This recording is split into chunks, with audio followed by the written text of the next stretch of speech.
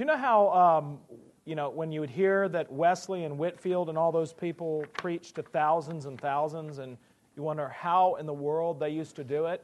Well, you would find it, and you found out pretty quickly because people would write in their diaries things like, my dad was a shouter for Whitefield, or my dad was a shouter. So what they would do is they would have people strategically placed in the crowds to the point where no one could hear, and they would shout it back, and then the next person would shout it back. So it's no wonder that Wesley especially wrote out all of his sermons, just in case anybody questioned what might have been said as things got lost through the coconut telegraph. So, anyway, those, in some ways, older ways are simpler ways. I just need the sound. It's just not working. It's very strange.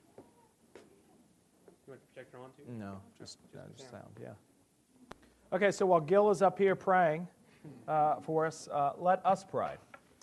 Lord Jesus, that we would see you, and Lord, that you would reveal yourself in spite of any hiccups, Lord, because we know that your word cannot be thwarted, but goes out and accomplishes that which it was purposed to do. So we entrust our time with you, to you, knowing that you will speak to us through your word. In Jesus' name, amen. Last week we did kind of a very whirlwind tour of the first great heresy in the church, and you remember it was with the Judaizers, who were Jewish Christians who were telling Gentile Christians, now that you're a Christian, you have to follow all the Jewish dietary laws, you have to be circumcised, you have to follow all of our customs and the like. And of course, Paul and Barnabas and others said, no, that's not it. Now, they go up to Jerusalem, and again, it wasn't in their minds a foregone conclusion of what was going to happen.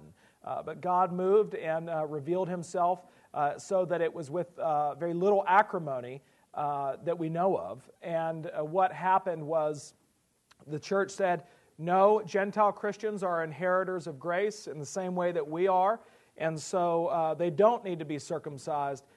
They don't need to follow the dietary laws. However, there is a witness implication that should be taken note of. And so I think it's very interesting that even though when they wrote the letter, they said, here are the things you ought to avoid, though. And even though Paul was the most ardent proponent of a gospel witness ministry and not adding anything to the gospel, when he brought young Timothy on board, what did he do? Very first thing he did, he had him circumcised. Now, doesn't that sound like Paul is contradicting himself? Well, certainly not. Because on the one hand, as Paul says elsewhere, it's not about being circumcised or not about being circumcised. The kingdom of heaven is not about eating or drinking, and yet there are times in which you are going to have to be all things to all men in order that you might reach some. And as Martin Luther said, the Lord is free from the authority of all, but at the same time, he is under the duty and control of all. Meaning that there are those things that we ought to avoid to make sure that a stumbling block to the gospel is not placed in somebody's path. And so to have Timothy circumcised meant that they could go into Jewish communities and there would not be an initial objection, which it would be, because many of them would have a very difficult time listening to Timothy, finding out that he wasn't circumcised. Now, how they would find that out, I do not know. But Paul thought, better safe than sorry. Yes, David. Well, I mean, weren't the ritual bathings pretty much routine, not necessarily every day? Yeah, they weren't. And when they were going into the synagogue, it may not have been, that was not something that was required. In fact, we're going to talk about that. We're going to talk about Jesus' baptism in a minute. So, but, you're living in close quarters with people. It was entirely likely that somebody would see whether he was circumcised or not. And so, to not cause a scandal, they went ahead and had him circumcised. In addition to that, you see that especially in the the debate over meat sacrificed to idols. Remember that these these animals were being sacrificed to Greek, and Roman deities. And a lot of the Gentile Christians had no problem eating that meat. It was not a big deal to them because they knew that the gods that those animals were being sacrificed to were no gods at all, being sacrificed to nothing. But especially somebody from a Jewish background, that would be very difficult to handle. I almost said swallow, but that would be a terrible pun. That would be a very difficult issue for them to grapple with. And so what Paul says is consider the weaker brother and the stronger brother, and that's really what it's about.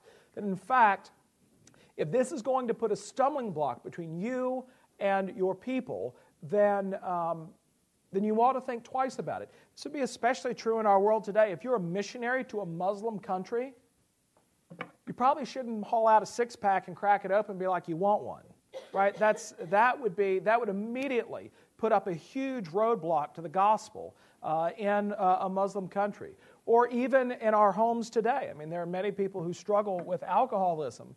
And so if you have a close family member that deals with alcoholism, isn't due to your love and concern and care for them, doesn't that make you think twice about whether you might serve alcohol or at a meal or how you might display alcohol in your home? And so it's really not about eating and drinking. It was more about whether or not these were issues that were essential. These were gospel issues. And the Judaizers were saying that they were. And Paul was saying, no, they're not. Even though he saw that these could be pastoral issues that came up. But doctrinally, that is not the case. And there goes my laptop. So, I'm just kidding. So we're going to keep going. Actually, we don't need it till the end. So, it's also very interesting that even though this nearly caused the church to divide in two, and it still caused some problems, because we see later on in Galatians where Paul and Peter have a confrontation over this. So Peter understands the gospel principles, but he goes about and abstains from pork while eating with some people, and not abstaining from pork with other people. And that's not because of missional issues, but because he's afraid of them. Because he's afraid of them. And he doesn't want to be thought less of or less holy. And Paul calls him on the carpet about that. And there would be people in the church that would continually struggle with this issue. And this issue is still alive and well in the church today. Heresies never go away. They never go away. They just manifest themselves in different forms. And so today you do have, I think, Judaizers in the church that would say it's not enough that Jesus would die and be raised from the dead. You know, I think this is very impressive. You're doing this with one hand. One-handed. I'm trying to be invisible, but it's not working. No, it's my fault. I'm drawing attention to it. That we have people that say that Jesus' death and resurrection is not enough to save the individual, but in fact what is needed is something in addition to that. Now, whether that's going to church, whether that's receiving communion, whether that's being baptized, whether that's behaving in a certain way, those things are alive and well in the church today. And even in my own life, as a very young man when I was in my late teens, friends and I would pore over the Scriptures and wonder whether sexually immoral people would actually go to heaven. Is it really possible for Christians to be sexually immoral?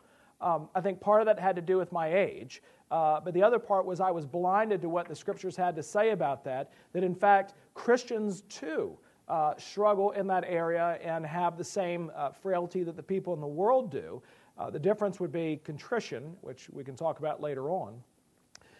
But again, getting into a relationship with God is all about Jesus and not at all about us. And so this morning we're going to be talking about breaking up is hard to do. Is there anything that is worth breaking fellowship over? Now what's clear is when they go to Jerusalem is if there was a large segment in Jerusalem that said, no, you must keep the dietary laws and you must be circumcised, among other things, then the answer is yes. You would have seen a separation immediately in the church. But God, in His mercy and His grace, kept that from happening. Now, it is remarkable that if you look later in chapter 15, when Paul and Barnabas separate, listen to this. Verse 36, and after some days, Paul said to Barnabas, "Let us return and visit the brothers in every city where we proclaim the word of the Lord and see how they are." Now Barnabas wanted to take with him John called Mark, but Paul thought it was best not to But Paul thought best not to take with them one who had withdrawn from them in Pamphylia and had not gone with them to the work. And there arose a sharp disagreement, so that they separated from each other. Barnabas took Mark with him and sailed away to Cyprus, but Paul chose Silas and departed, having been commended by the brothers to the grace of the Lord. And he went through Syria and Cilicia, strengthening the churches. So right after the Jerusalem Council, you have another sharp disagreement. And Paul and Barnabas part ways. But do they part ways as if they're shaking the dust off their sandals? I want nothing to do with you. No, they were able to keep this disagreement in context and understand that this is not a church-separating issue, but it's probably a good idea for you to go your way and to honor what you believe the Lord is calling you to do, and for me to go my way and to honor what I believe the Lord is calling me to do. There's no sense here that they didn't depart from one another as brothers. In fact, it says, Paul chose Silas and departed, having been what? Commended by the brothers to the grace of the Lord. Both of them, Paul and Barnabas, being commended to the grace of the Lord and seeing as co-workers for the sake of the gospel. And so there are certainly issues within the life of the church that we can differ on, and it may mean that there are times when we're going to have a hard time walking together, but overall we understand that we are part of the same church, capital C. So for instance, the issue of baptism. Within our own denominational life, I had to deal with an issue in a different diocese where there was a young guy who was seeking ordination and in the interview process said, but I can't get on board with infant baptism. I only believe in the baptism of believers. I kind of looked at him and said, well, that's going to be a problem for you in this church. Because why? We practice infant baptism. He has every right to disagree with that, but what does that mean? Here is my good friend, Bill Wilson, who's the pastor of the Baptist church around the corner, and you ought to go talk to him because he can really help you out, and he's a solid believer and believes the same way that you do about baptism. And that is what happened, but he went over to the Baptist and realized he believed in infant baptism and came back. We see it manifested in our Lenten preaching series where we have this upcoming week. We have, let's see what we've had. Last week we had an Episcopalian, a Presbyterian. Next week we have a Baptist, a Presbyterian, and a non-denominational guy.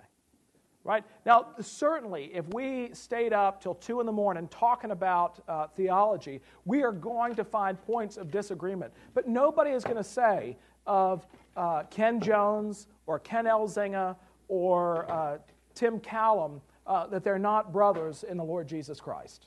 Right? We just disagree on certain issues. And certainly those issues have been made primary issues in the past in the church, and that has caused great difficulty. So what does it take? No, you're right. What does it take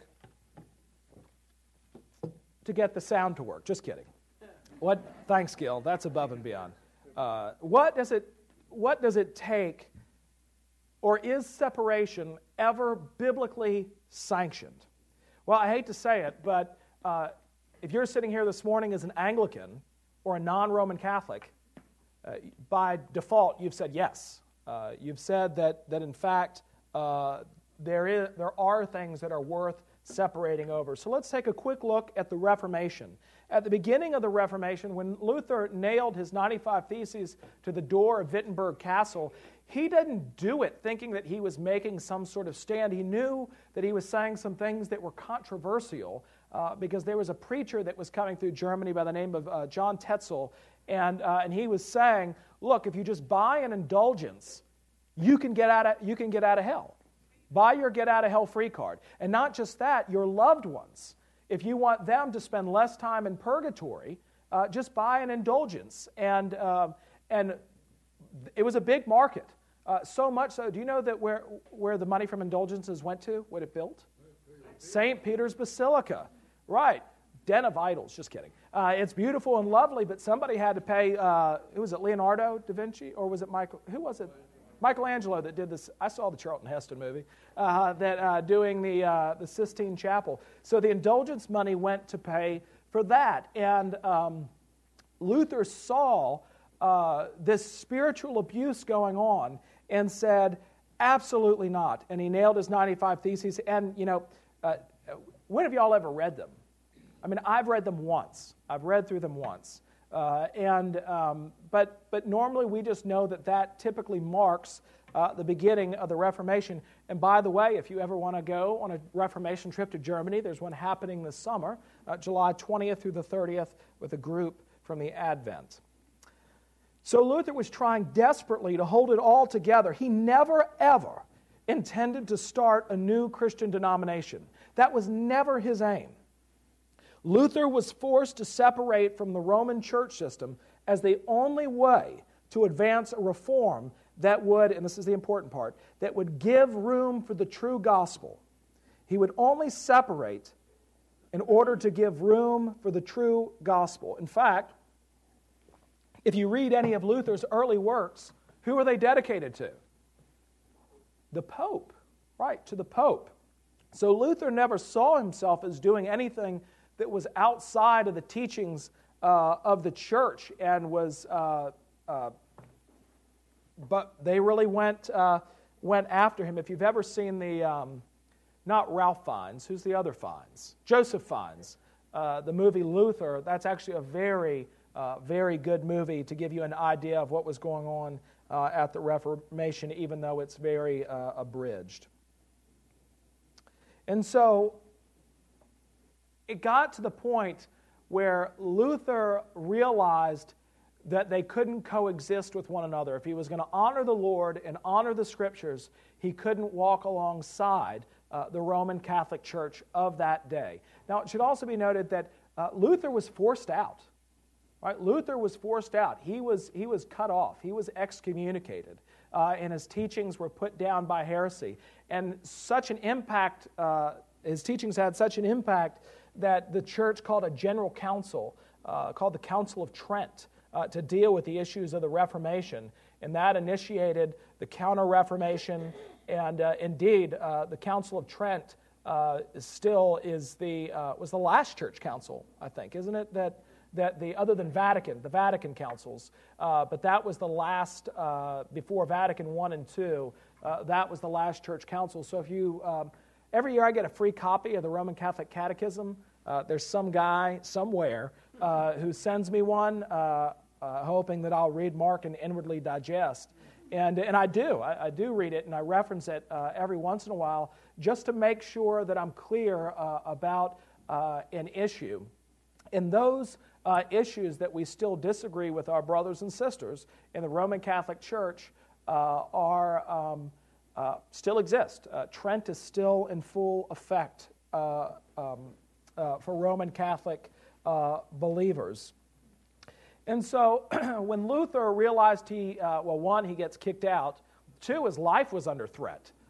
People were trying to kill him.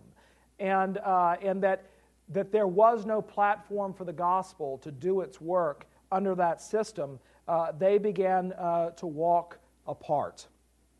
Now, in our own day and age, let's fast forward, especially in the life of our own church, our own denomination, our own neck of the woods in the Anglican Communion.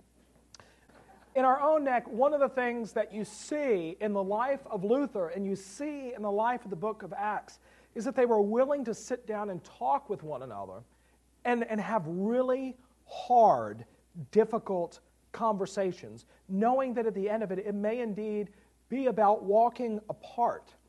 But it may also be the means by which God uses to bring about reconciliation. And so, within the life of the early church, within the life of the church at the time of the Reformation, Again, let me just, as a footnote, what Luther was talking about at the time of the Reformation were not new ideas, but were ideas that had been veiled by the church. To add is to subtract. And so many layers had been added onto it that it caused superstition. In fact, even to this day, thank you. Can I be trusted? So, even, I have some friends who grew up in that particular body of the church, in the Roman Catholic Church. And I asked her once what her greatest fear was, and she said that I will forget to say the act of contrition before I go to sleep, because if I don't and I die in my sleep, I'll go to hell. Now, this girl was my age, grew up in the Roman Catholic Church. She grew up going to Roman Catholic schools. And you know what? I would even be willing to bet money that nobody told her that. Nobody said, if you do this, then this will happen, or if you don't do this, then this will happen. But somewhere along the way, because of all the additions, she got this idea in her head that that was indeed the case. And so these issues that Luther grappled with are still issues today. And even amongst just your average Joe on the street, you ask him, if you're going to go to heaven, if you're going to be in a relationship with God, what does it take to be a really good person? I went into a doctor's office the other day, and the nurses in there have found out what I do for a living. And so let's just call this person Dr. Allison. But they said, can I ask you a question? And I said, sure. And they said, do you think Dr. Allison will go to heaven? And I was hoping it was tongue-in-cheek. And they said, because we love Dr. Allison's wife, and we know she'll definitely get into heaven because she's the nicest person on the face of the earth. And I just thought, well, good gracious. And I said, well, let me just tell you one thing. If being nice is what gets us into heaven, we're all doomed. We are all doomed. But what gets us into eternity with our Heavenly Father is through the grace and mercy, the shed blood and resurrection of the Lord Jesus, full stop. That's it. Right? And here was somebody, and I asked them where they went to church, and they said that they had grown up in the Baptist church. And so in that, there's a denomination that normally does put a very heavy emphasis on a relationship with Jesus, but somewhere along the way, our heart's wires are predisposed to do this and get crossed. Right? We're always looking to add to the gospel, which is indeed taking away. But in these things, even if somebody says to you, you got to do something other than believe in Jesus to get into heaven. I read from John Newton last week, if this person really is believing on the Lord Jesus Christ, we ought to have the patience and the love to sit down and talk with them. Now, that conversation may go nowhere, but I will say that there's a great difference, and this is, again, true of our own denominational body. The whole idea of talking versus doing. So long as we are talking, we have fellowship as we try to discern what the Lord would have us do. However, once one party begins to act on their belief, there is no longer anything to talk about. And so you do have people, if they're sitting here saying, okay, you don't need to be circumcised as a salvation issue, as a missional issue maybe, but you don't have to for salvation, but continues to preach that as a salvific thing, that changes the conversation, doesn't it? Because before you were talking about it, and now at least one party considers it just a foregone conclusion that it's going to go their way, and even if it doesn't go their way, they're simply going to continue to move in the direction that they want to move in, which makes a mockery of the conversation in the first place. And so, at the very least, the conversation changes. At worst, it comes to an abrupt end, which is very sad. I, as you know, am a big, staunch supporter of the Reformation, but it's tinged with a great deal of sadness, isn't it?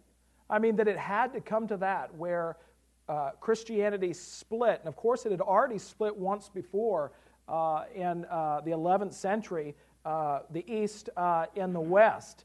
And I know that there were political considerations in both of those moments. But that any division in the body grieves the Lord Jesus. It just does. And yet, because of that unity that we have in Jesus Christ, some of these issues are absolutely worth saying we're unfortunately going to have to walk apart for the time being. Now, I'm going to play for you a couple clips. I'm not picking on this individual preacher, but I'm using him as an example. I've actually spoken to him about this. He and I have talked about the issues that we're going to talk about today. And I told him that I was going to use this in a Sunday school class, and he said that he had no objection. And so we're going to listen. I want you to listen to two things. Now, I'm going to tell you who it is, so if you want to go listen to the whole thing, you can, because I don't want you to think that I'm taking it out of context. And so, like Jesus' model in Matthew 18, the first thing I did was I approached him individually. There's a wonderful verse in Philippians chapter 4, verse 2, which is often lost. And this is Paul writing to the church in Philippi. I entreat Euodia and I entreat Syntyche to agree in the Lord. Yes, I ask you also, true companion, help these women who have labored side by side with me in the gospel, together with Clement and the rest of my fellow workers, whose names are in the book of life. Right? These are two Christians that are having a disagreement. And what is Paul saying? You need to work mightily to bring these two together. And so I want you to listen to this first clip to give you some background. This clergyman is preaching from the biblical text describing the baptism of Jesus. You remember, he steps down into the River Jordan. John baptizes him. The heavens open up. The Spirit descends like a dove. And they hear a voice from heaven proclaiming, "This is my beloved Son, with whom I am well pleased." Okay? So that's where we are. The baptizer knew that John's baptism offered something that they could not access in the temple pool.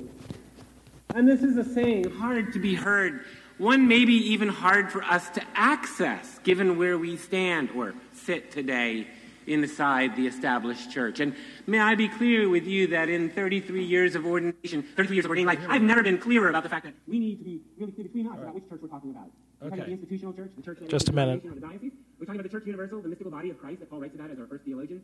We're talking about your local congregation. This is what I sound like on coffee. Wow, I can say it here now. Your coffee house church. Thank you, Katie. So, Thank you here we go. You made that beautiful model for ministry possible for the rest of us to learn from. Which one are we talking about? Which church are we describing here? I believe that when they looked at Jesus, they saw a man hungry to continue the journey of his own becoming into belovedness, Son of Man, Son of God, that balance that we hear about through all four Gospels. That in that sense, Jesus, like the rest of us, was hungry to hear the words, "You are my beloved, the one in whom I am well pleased." And that to access that, he could have gone to the temple and had a private experience. But he chose a community experience of people longing to be the people of God, hungry for the knowledge that there was nothing they could do to get God. Okay. Gil, would you mind queuing that up to 48:45? Thank you. Okay. So what did you hear? What did you hear? Right. Yeah. So this is one of those issues, and I asked him for clarification on this. There was an early heresy in the church called adoptionism. What that heresy said was that Jesus was not the Messiah until his baptism. That's when God anointed him. And here we have a preacher who has said that the reason why Jesus was baptized was because he needed to be more aware of his belovedness, meaning what? That he is something less than divine. He's something less than divine. He's not fully God and fully man. Now I preach on this a bunch of times. The truth of Jesus' baptism, and Deborah referenced it today, identifying with us as sinners. But to say that in this moment, what Jesus needed to hear in the midst of his unsurety and insecurity was the Father to say, "This is my beloved Son"? Was it said for him, or was it said for the people around him? This is my beloved Son, not you are my beloved Son. It was said for the sake of those who were listening. Look to him. Look to him. I engaged my friend in this conversation, and I said, if what you're getting at is our righteousness and our belovedness in Jesus, and he said, no, it's not about Jesus. It's about simply by being born into the world, simply by being human, we are beloved by God, and we simply need to live into our belovedness. I simply pointed him to, saying, I think maybe if you looked at Romans 8, chapter 14, "For all who are led by the Spirit of God are children of God. For you did not receive the spirit of slavery to fall back into fear, but you have received the spirit of adoption as children, by whom we cry, Abba, Father. The Spirit himself bears witness with our spirit that we are children of God. And if children, then heirs, heirs of God and fellow heirs with Christ." If you're looking to get in touch with your belovedness, get in touch with Jesus and understand that you've been adopted by grace. And so I said to my friend, this is an old one, adoptionism, and if I would just challenge you on whether or not that is the text that you want to use, because even if you're not trying to say it, you're saying it. And so you need to be aware of that. Okay. Do we have 48, 45? You might think I'm being merciless to this guy, but I'm actually I'm a very nice person. 48, 45. Demonstrate. Okay, there goes. We need to publicly model our repentance from institutional narcissism, the institutional madness, where we recruit people to bolster our budgets and our weekly attendance and total membership, because those are the gauges we have on our dashboard, where we really think it's all about us. And we use the language of missional theology and missional ministry to mask institutional anxiety about whether or not our church is still going to be around in 50 years, because who's going to bury me? I'm speaking plainly here today. People of God, it's okay. It's a household dinner time meeting here, right? Publicly model our repentance from institutional narcissism, the tendency to use people to support the church as institution. I better keep going here. Number 4, let our core leaders, our core leadership be selected and nurtured for their capacity to consistently companion our newest members into their belovedness. And finally, let us make it a practice to demonstrate the behaviors of people who know that we are all the beloved of God. The practices that demonstrate that we know we are the beloved of God. Now, my heart at this point, at this stage in talking with you today, I'm really aware that this is a tall order. This is a lot. And that, frankly, the best science we have today says that what we used to think about formation is probably not true. We used to start with the head and then say, start living out what you believe.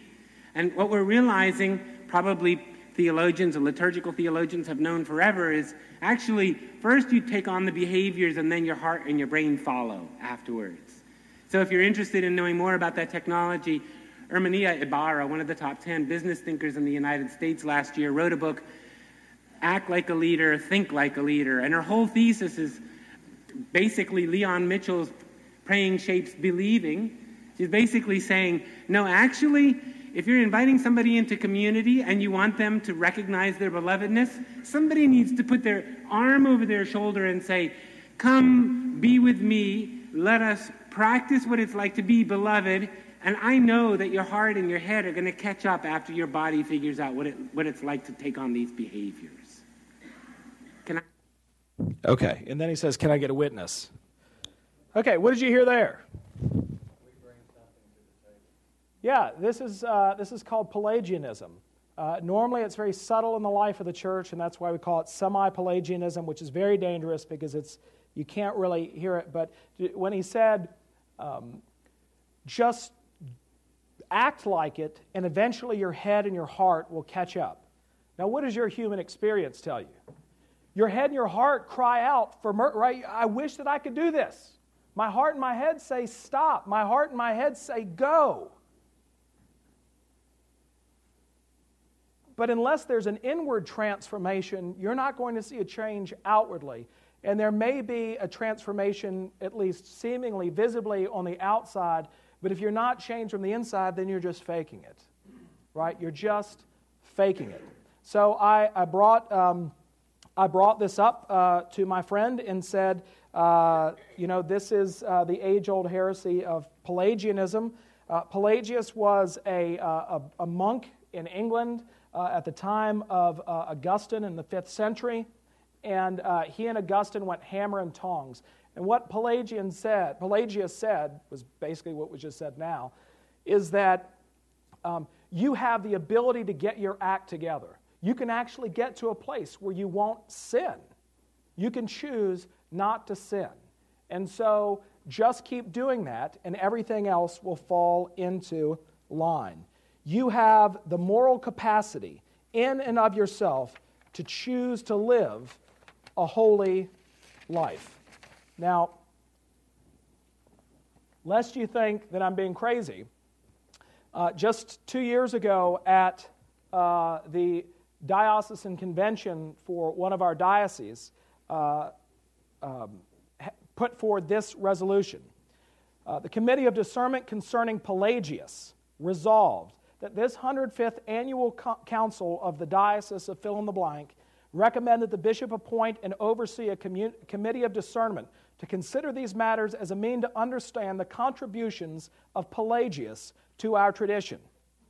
And be it further resolved that this committee report will bring their conclusions to the next annual council. That failed by less than 10 votes. Less than 10 votes. And so it's not that subtle anymore. In fact, we're trying to rehabilitate people who for centuries have been considered heretics, and not just because we're simply in charge and we make the rules, but heresy hurts people. It hurts people. One of the questions that I asked my friend was, okay, well then let's talk about, because he said, our baptismal covenant is behavioral. And I said, what do you mean? Are you saying that baptism or any sacrament, baptism or the Lord's Supper, are they directed toward us? Are they from God to us? Or are we offering them up to God? And he said, well, both, but especially in baptism, it's definitely our responsibility. And I thought, well, that would stand in direct opposition to the traditions of the church for 2,000 years, that baptism and the Lord's Supper are manward. They're God's gifts from Him to us to communicate to us the grace of our Lord Jesus Christ. Now, Luther said this, we are to sacrifice nothing else to God than trust and hope in Him. The forgiveness of sins and grace are greater than the whole world's act of worship. The best and most appropriate worship of God is to simply trust and believe. Full stop. Now, there are a number of other verses that I was going to bring up about how to handle conflict, but what really discouraged me was I was at this sermon that was preached, and after it was preached, 700 people stood in a standing ovation for this. Now, I believe that part of it was he told a very moving story about an interaction that he had with a Mexican gang member who was gay, and which I thought, well, here we go. And it was a very touching story about how he reached out and ministered to this guy who was in a gang and was struggling with his faith and didn't know where he fit into the church. And that was great. I loved that was the good part of it. But that emotional experience, I think, overrode anybody's ability to see that what they had just been told actually was harmful. And this was at our diocesan convention 2 weeks ago. And as the room stood, the only delegation that I know of that did not stand was the Advent. And it wasn't because we were sticks in the mud or because we didn't like the guy. He's a very nice man. Tom Brackett is his name. But these are serious issues. These are not in-house family disagreements. These are things that put the spiritual lives of individuals in great peril. Forbid it, Lord, that we should boast in anything but the cross of Christ. Sir, that we might see Jesus. For we preach Christ and Him crucified. And apart from that, we are either peddling junk food or worse yet, we're peddling poison. And so my conversation with this man was not to call him out on the carpet, to not kindle the stake to burn him at, but in fact was to try to help him see that what he was saying was very problematic, and that because he has such a gift in communicating and preaching, that there are those with itching ears who will want to hear. And I kept coming back to 2 Timothy chapter 4, having the form of godliness, but denying its power. And what I wanted to encourage him was to tap into the very power of God, to encourage him to spend time walking with the Lord Jesus in the Scriptures. Now, believe it or not, I do this kind of on a daily basis, but normally not at this level. Normally, it's sort of a misunderstanding or someone's confused about something. By the way, somebody emailed me not that long ago and asked me a question, and I haven't given up on it yet. I'm still, it was, if God knew that Adam and Eve were going to sin, why did He let them eat of the tree? So I'm going to kick that to y'all and let you answer that. It came up in 6th grade confirmation, which it always does.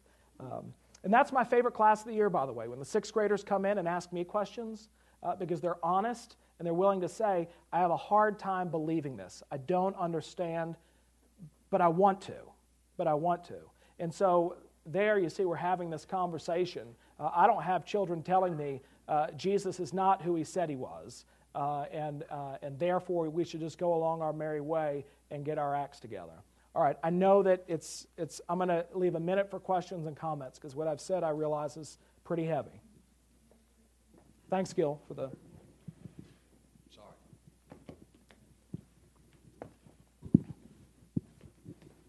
About 500 years ago, the church was very harsh with heretics, and but now your conversation with this heretic was full of charity and friendship. And what's been responsible for that transformation, do you think?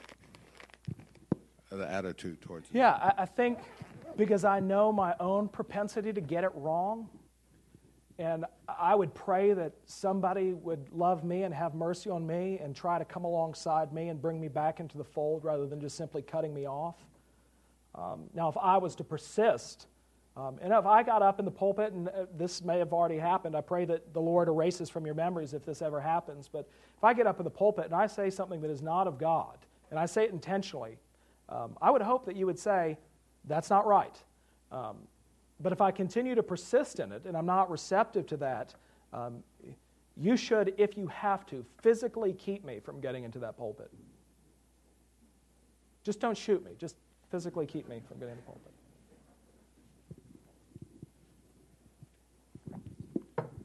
It would appear that the whole idea of heresy and proper doctrine occurs rather de novo with Christianity's beginning. And I have often wondered why. And it would appear that you've given us part of an answer today in that Christianity demands something more from us than the religions apparently that were prior. Right. and that therefore how we approach and what we do in relation to God is the crux. Have I understood correctly what you said? Yeah, I mean, one of the things that we have, and I mean, this happens, I mean, other religions or philosophies are very permeable, so they're very loosey-goosey, and you can kind of do whatever floats your boat or find your lost remote. Like, that's fine. But others are so incredibly rigid that if there's any disagreement, it's snuffed out. Islam would be the primary example of that they